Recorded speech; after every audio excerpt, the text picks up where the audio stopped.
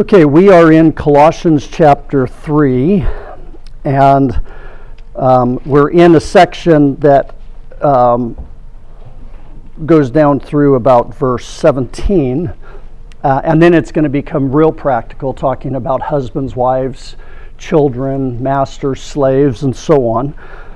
But the first part of the chapter, Paul is talking to us about how we should be living our lives, and especially in light of the heresy that was in the church of Colossians.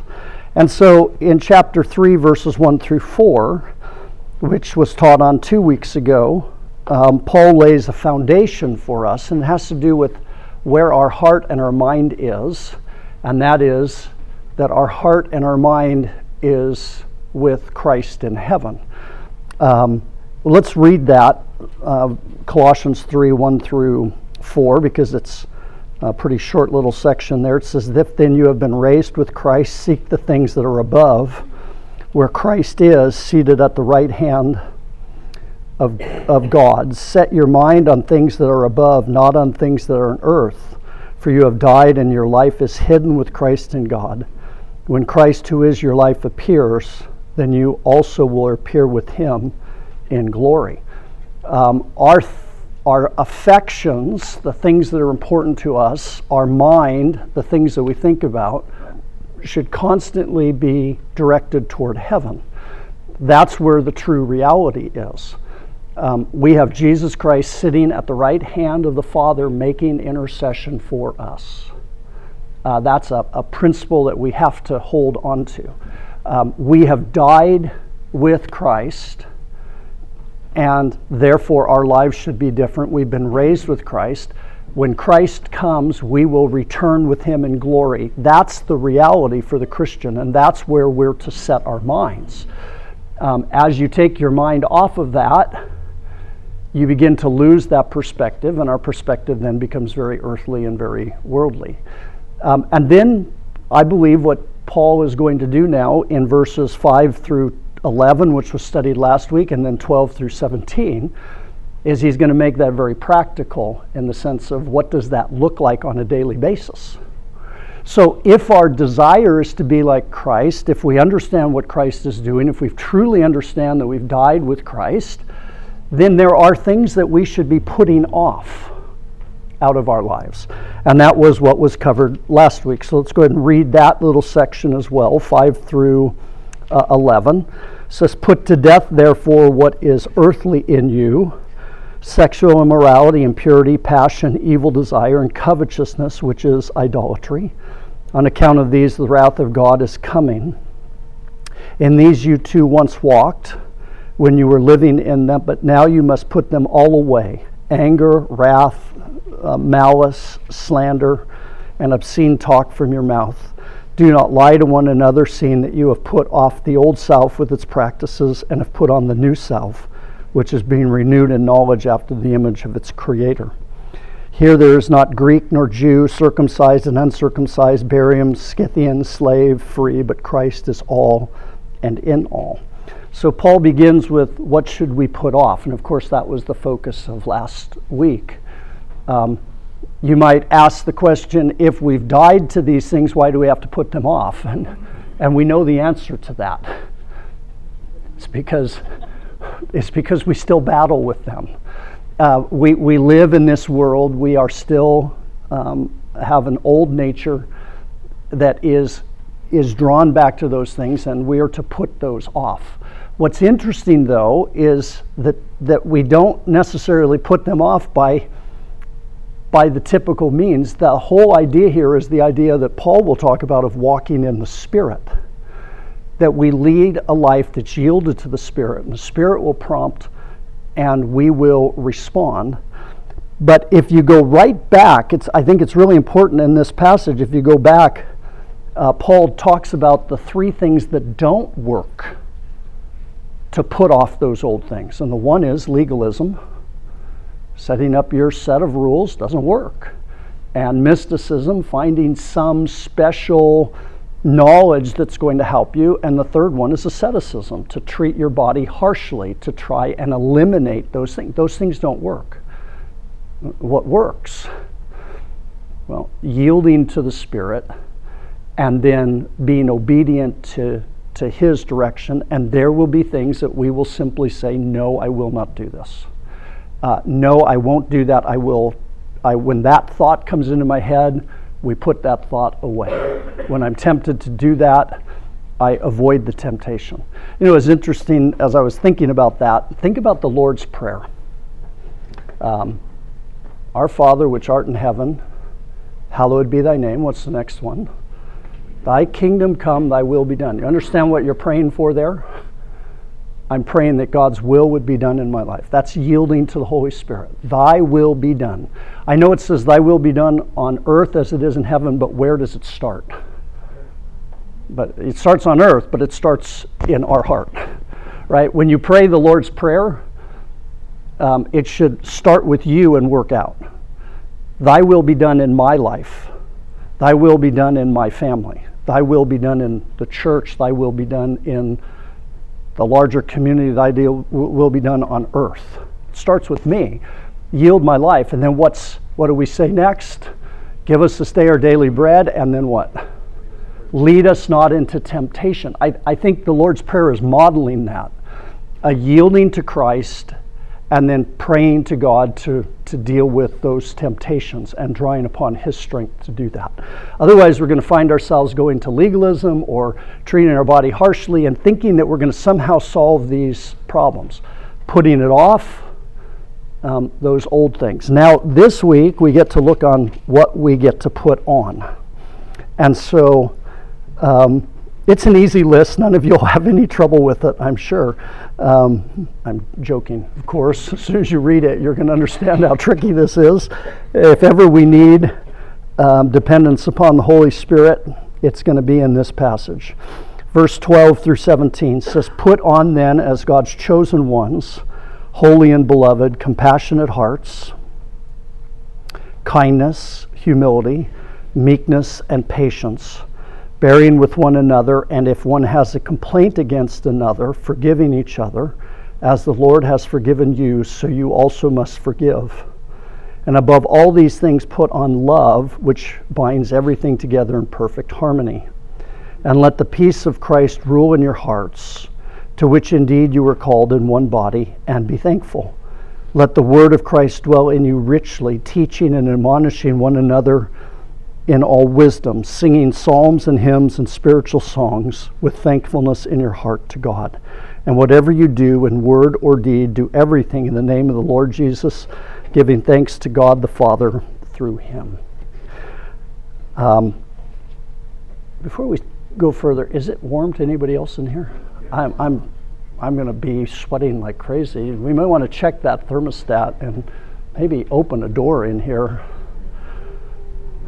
Is that too bright to open that?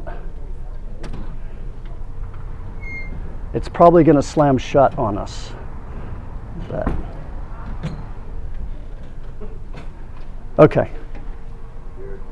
Here it comes, yeah. Maybe I should open the other door then if this one's going to shut.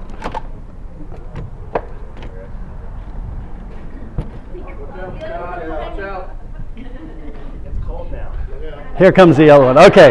Well, this'll work. It's better. I guess we could put the box there. I don't know if that box is going to hold it, but that's okay. Stick it in between the two doors that are open. Okay. All right. But we just have a room full of problem solvers. This is great. I think that's holding it for now. Okay. This passage begins by telling us to put something on. So take off and put on. I think those two things are done simultaneously. I think there's things during the day or each day that God asks you to put off. There are things that we're being asked to put on. I know some will say, well, you can't put on without putting off first. But I think the analogy here is of walking in the Spirit, where we are yielding our life, and there will be times where we're prompted to not do something and where we're prompted to do things, and we're putting off and putting on. The word here, the put on, is a continuous. This isn't once in the past. This isn't the day that you committed your life to Christ. This is something that happens every single day. We are constantly putting on the things that are mentioned here. Look what he does next, though. Put on then what? As God's chosen ones, holy and beloved. He is appealing to you based upon who you are in Jesus Christ. You are a chosen one of God. You are being asked to do this because God chose you to be like his son.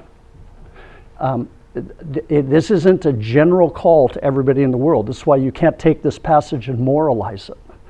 It's for believers.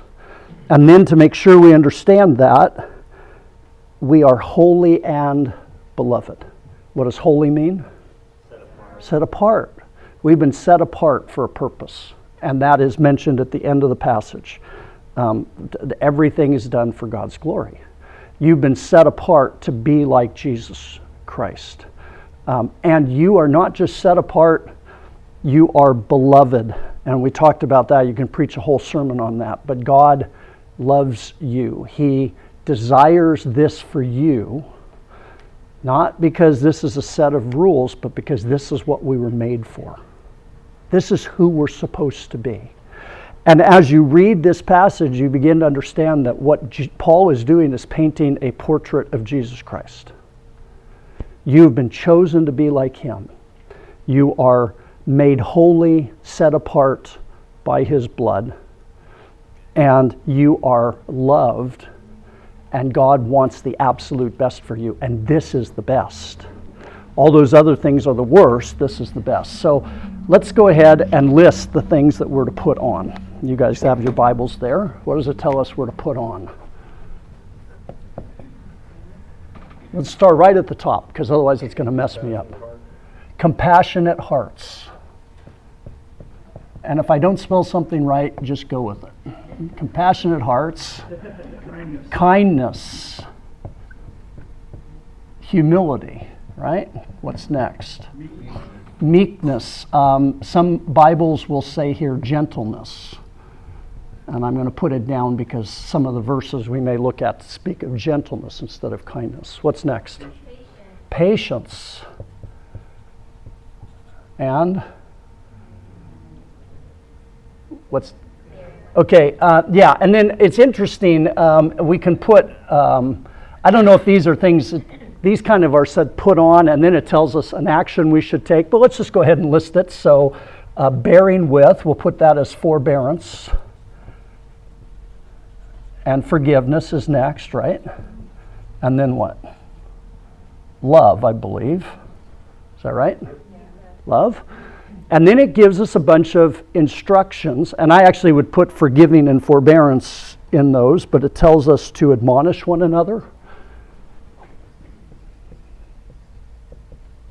To sing praises, psalms and hymns and spiritual songs to one another. These may be linked together. It may be that we admonish through singing, but I think we admonish without singing as well.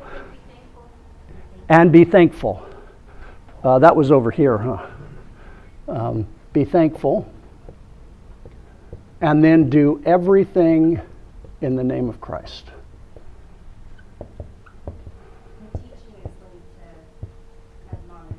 What was that? Admonish and teach, yeah. Teach and admonish. Uh-oh, there it goes. There we go. All right, that'll work. Solve the problem.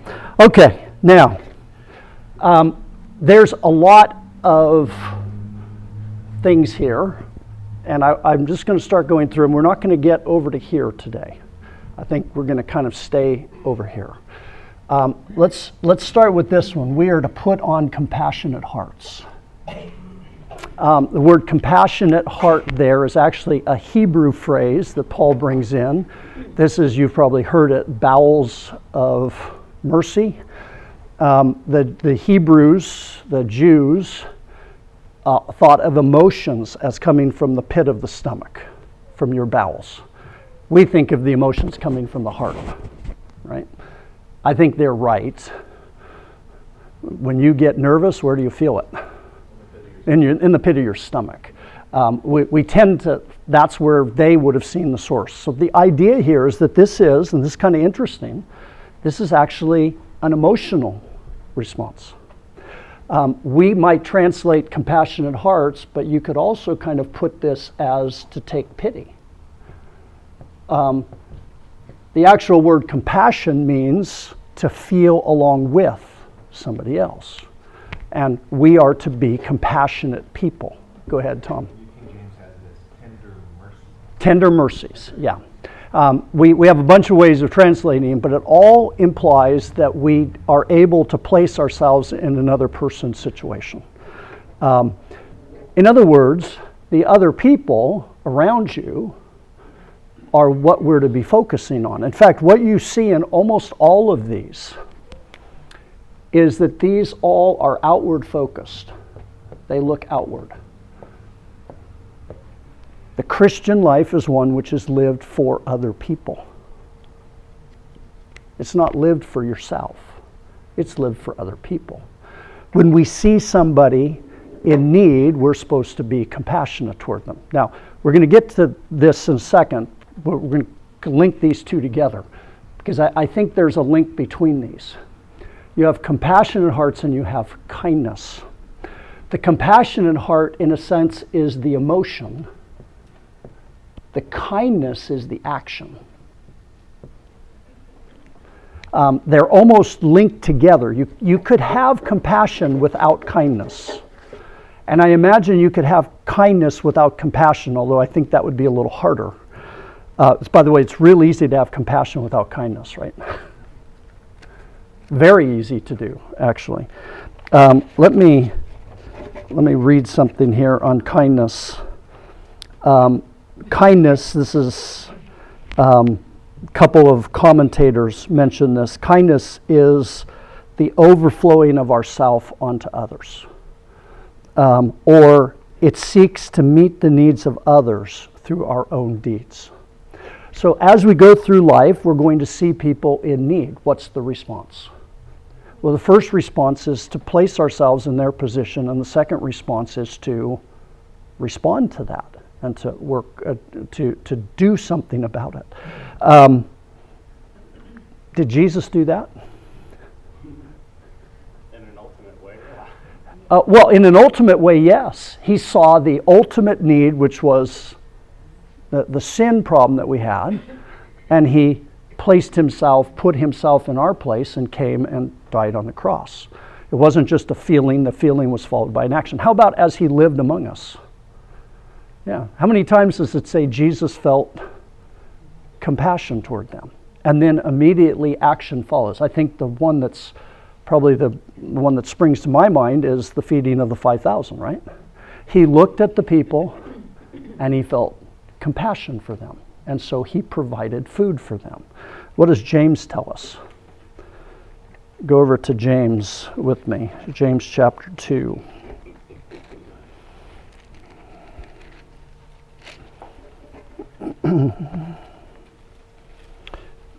Verse 14. What good is it, my brother, if someone says he has faith but does not have works?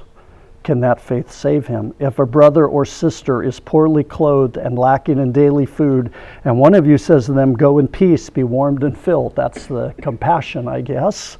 Not very compassionate, but without giving them the things they need for the body, what good is that? So also faith by itself, if it does not have works, is dead. If you go back just a couple of verses to chapter 1, verse 27, religion that is pure and undefiled before God the Father is this, to visit the widow and orphan in their affliction and to keep oneself unstained from the world.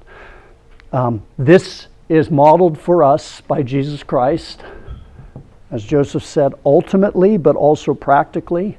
If we look back over the history of Christianity, wherever Christians go, there are orphanages, hospitals, soup kitchens or places to help the poor, and there are, of course, I missed one, but you get the idea, right? That's what happens because that's the overflowing. But that's a bigger sense. So as we go through these, how do we do this? What does it mean to put that on? How do we put this on in our lives? What are you going to do to make yourself more compassionate? Other than, like we said, we yield to the Holy Spirit's prompting, but what would that prompting look like, Tom? A couple things. One, we need to be saved. Because if we're not in Christ, Yeah. pretty much there. But at the end of this passage, he also says to be in the Word of God. Let the word of Christ dwell in you richly. It is in us, and it dwells in such a way that it's kind of like grafted on, becomes a part of us, so that we are word directed. Okay, very good. I want to measure what I'm doing to, well, is this a biblical response? Yeah.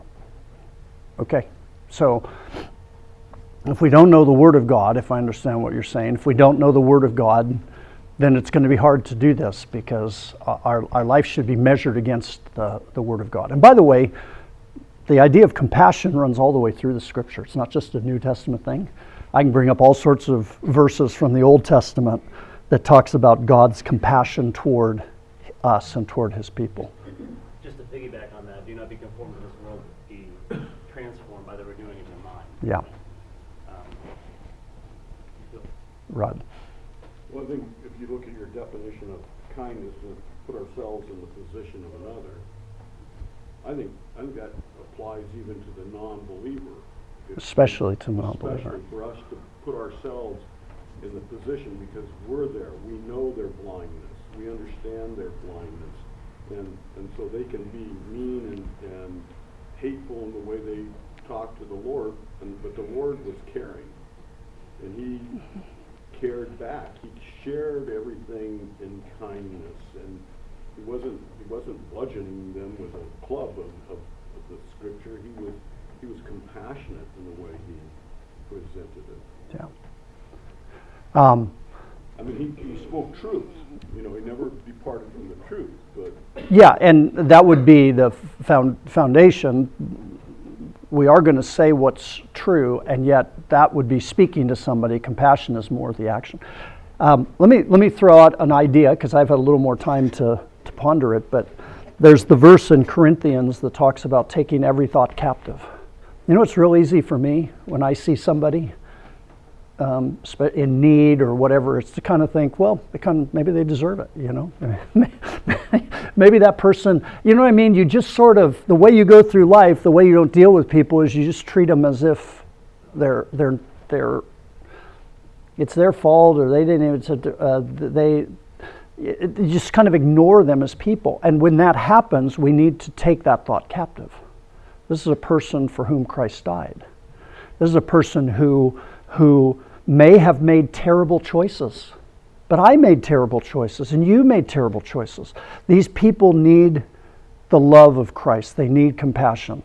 It's real easy to just cling on to that wallet, right? Instead of opening it and being kind towards somebody, or seeing somebody and not being willing to act upon it. I think we need to watch our thought life and what we think when we see people who are in need. And then how we respond to that, Tom. And that's 2 Corinthians 10, 3 through 5. And it's not just making every thought obedient, but it's putting down the disobedient sinfulness. Yeah, we break down strongholds. And yes, it is so easy. Well, they probably deserve it. It's like they want to slap the person instead of help the person. And yet, we actually deserve, all of us, quite a bit more. So when we meditate on what we have been saved from by His grace, His love, His mercy, nothing to do with my works, it's helpful. Yeah.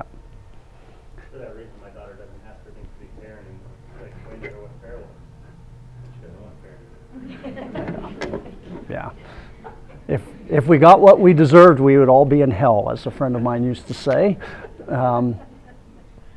Let's move on, because I do want to go through a few more of these. Humility.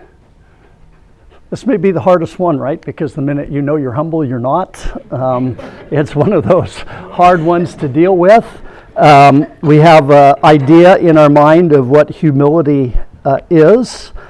So let me just throw out a couple of things. I've heard it said that humility is thinking rightly of yourself, which is probably a pretty good definition. But let me just throw out two things. This one comes from Ray Stedman.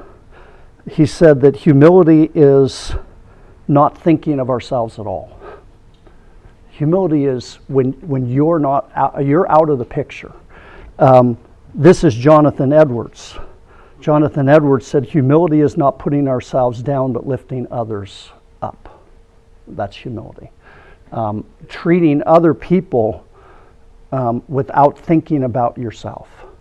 So it's taking the thoughts off of ourselves and what's important to me and good for me and putting them on other people. It's, again, this outward focused life where the people around us are the ones who are important. Do we see humility in Jesus Christ? As Joseph would say, ultimate humility, right? What did Jesus have? He had it all, and he left it all for us. In fact, if you go to Philippians chapter 2, all three of these get mentioned in this incredible passage where Paul is begging the church. A couple of women in the church were fighting with each other, and two factions were springing up. And so Paul writes this, so if there is any encouragement in Christ, any comfort from love, any participation in the Spirit, any affection and sympathy, that's the same idea as compassion, complete my joy by being of the same mind, having the same love, being in full accord and of one mind. Do nothing from rivalry or conceit, but in humility count others more significant than yourselves. And that was that idea.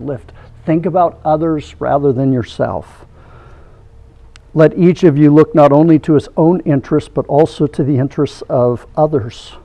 Have this mind among yourself, which is yours in Christ Jesus, who, though he was in the form of God, did not count equality with God a thing to be grasped, but made himself nothing, taking the form of a servant, being born in the likeness of men, and being found in human form, he humbled himself by becoming obedient to the point of death, even death on a cross.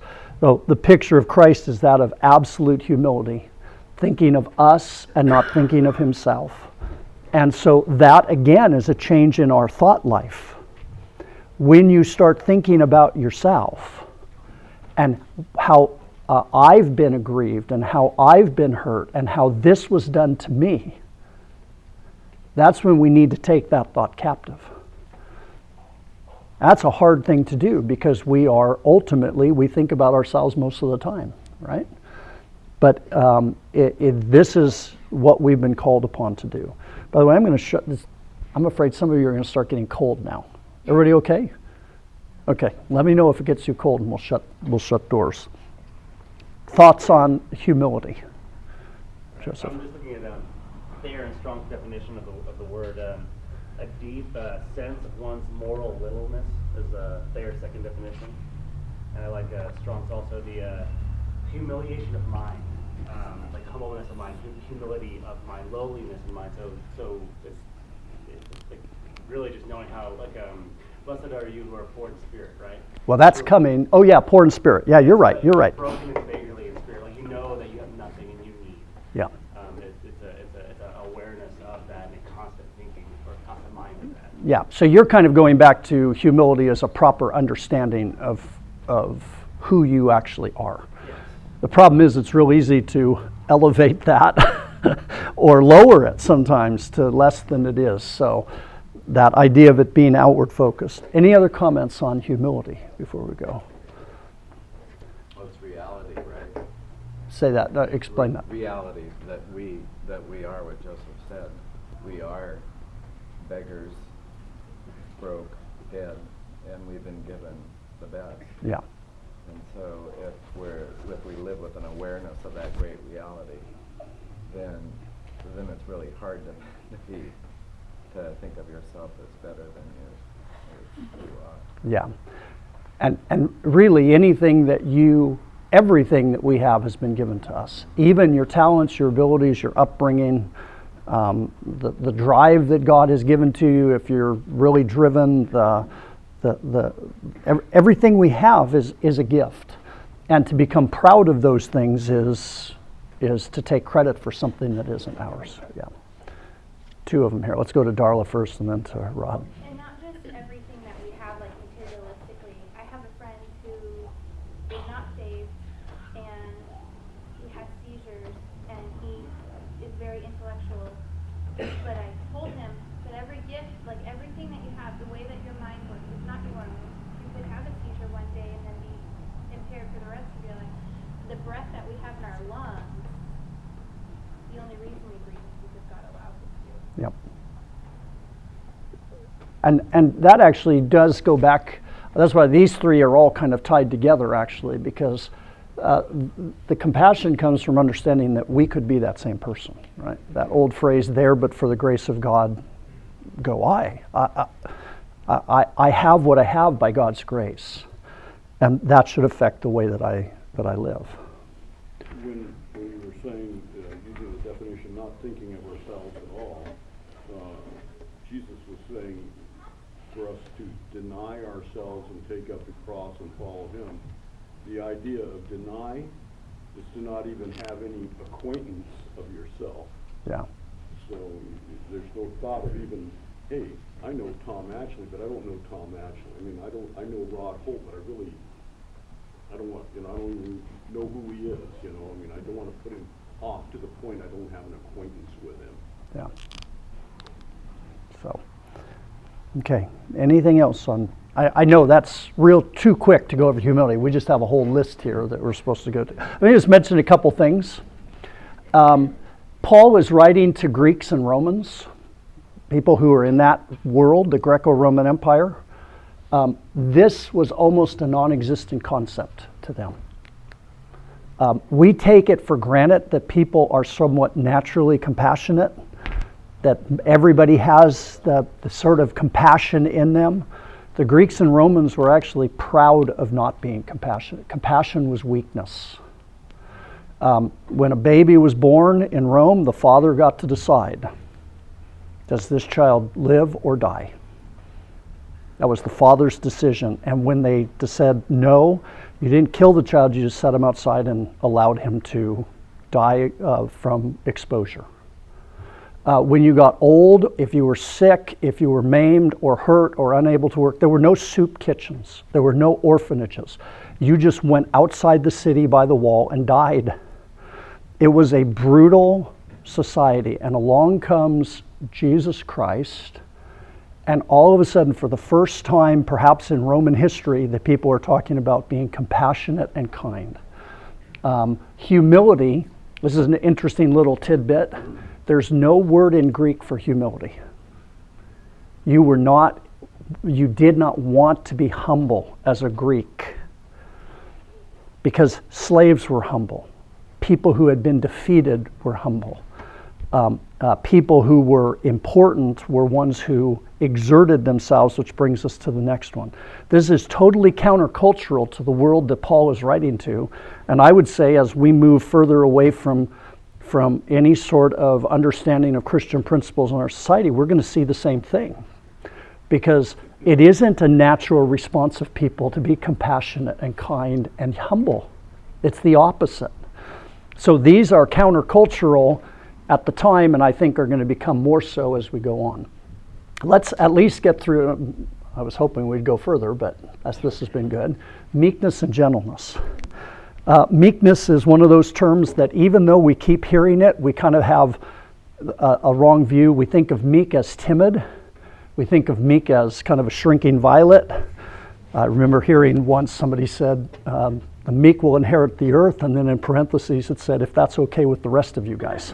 But that's not meekness, okay? The definition of meekness, it actually was a word that was used in Greek for a tamed horse. A tamed horse was a broken horse was meek. The concept there is power under control. Power under control. You think of a horse. Benjamin that works with his horses. You stand next to a horse. I know some of you are horse people. Those are powerful animals, right? I mean, they are amazingly powerful. Horsepower. Was that? A car has horsepower. Yes, car has horsepower. Well, a car has more power than a horse does, actually. But for a beast, and yet you can take a tame or a broken horse or a horse that's been tamed, and you can put a little child on his back. By the way, you can go on his back too, and you're not a whole lot. I mean, if that horse wanted to hurt you, it's going to hurt you just badly as it can hurt a child. The idea of this is power under control. We see it ultimately in Jesus Christ. Power under control. My picture, when you think of power under control, I always have this picture of the, if you ever watch some of the nature videos, you'll have these lions, right? You have the big, massive male lion with his pride, and these little cubs can crawl all over him, right? Just like daddy with his children. You know, I used to roughhouse with the kids. I could beat them every time, right? I could hurt them if I wanted to, but you pull that power back in. And so the idea here is that when you're dealing with other people, we are to be gentle with them and not hit them with everything that we've got. Interesting verse on this, if you go back to Galatians chapter 6. It says, brothers, if anyone is caught in any transgression, you who are spiritual should restore him in a spirit of gentleness. Keep watch on yourselves, lest you too be tempted. We have a situation where church discipline is needed. What's the right response? It's not to ignore it. It's not to not deal with the issue, but it's to deal with it gently, in gentleness, power under control. So this one is also very outward focused. All of these are. Paul talks about his coming to people in a spirit of meekness. That even though as the great apostle he could order them to do things, instead he comes to them in a spirit of meekness and gentleness. Right? We all deal with people where we can hurt them easily, and in all sorts of different situations. And I think that's the idea, is keeping in mind that we're dealing with people who need to be treated in a particular way. Any comments on gentleness before we go on? Rod? I would just share, you and I have been in Yard D of Pleasant Valley, Coalinga together, and we have the dynamics of the Calvinists and the Arminians in that yard, and it's just extreme. Every yard in prison has its own different dynamics in it. But in this one, there's just the Calvinist people, their theology is just strong. But their presentation is anything but what we've just described right here for those others who don't necessarily believe them. Yeah. And it just gets ugly. And what they will do is they will point to, and I think this is important to mention, they will point to, because I've been on that yard, to Jesus and the way he talked to the Pharisees. And they'll say, well, see, Jesus wasn't gentle with the Pharisees, so we don't have to be gentle with these other folks. And this is where Jesus was meek. This is what I like to tell people. Jesus was not mean to the Pharisees. Jesus was he was meek with the Pharisees. Remember what the definition of meekness is. It's power under control. Was Jesus' power under control when he dealt with the Pharisees? Very definitely. There were things that they had to hear, and they could only hear them if he used his power the way it was meant to be used. That was power under control. It doesn't mean that hard things aren't said.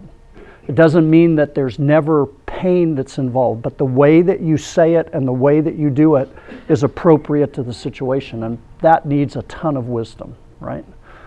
Parents with your children, a lot of wisdom there.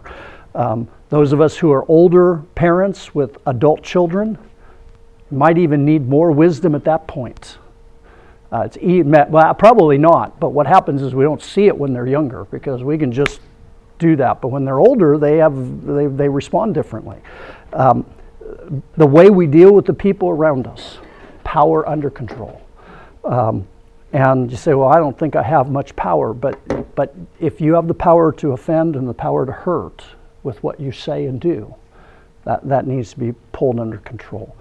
And sometimes, I mean, I have seen it at the leadership of our church. I've actually seen both of these, humility and meekness. I don't know if that will always be the case, but right now with the team that is running the church, this one right here, places where somebody could pull rank and say, we're doing it this way, and we don't do that. And humility where people are willing to say, I don't have to always have my way. And that's the way it should be in our families and in our work environment and with the people around us. Once again, the question is, how do you do that? And I think I keep coming back to take every thought under a captive for Jesus Christ. Think about what it is you're saying, and if you do offend somebody, go to them and talk with them and apologize when you've been something other than gentle. Any other comments on gentleness? Jesus being the perfect example of power under control, right?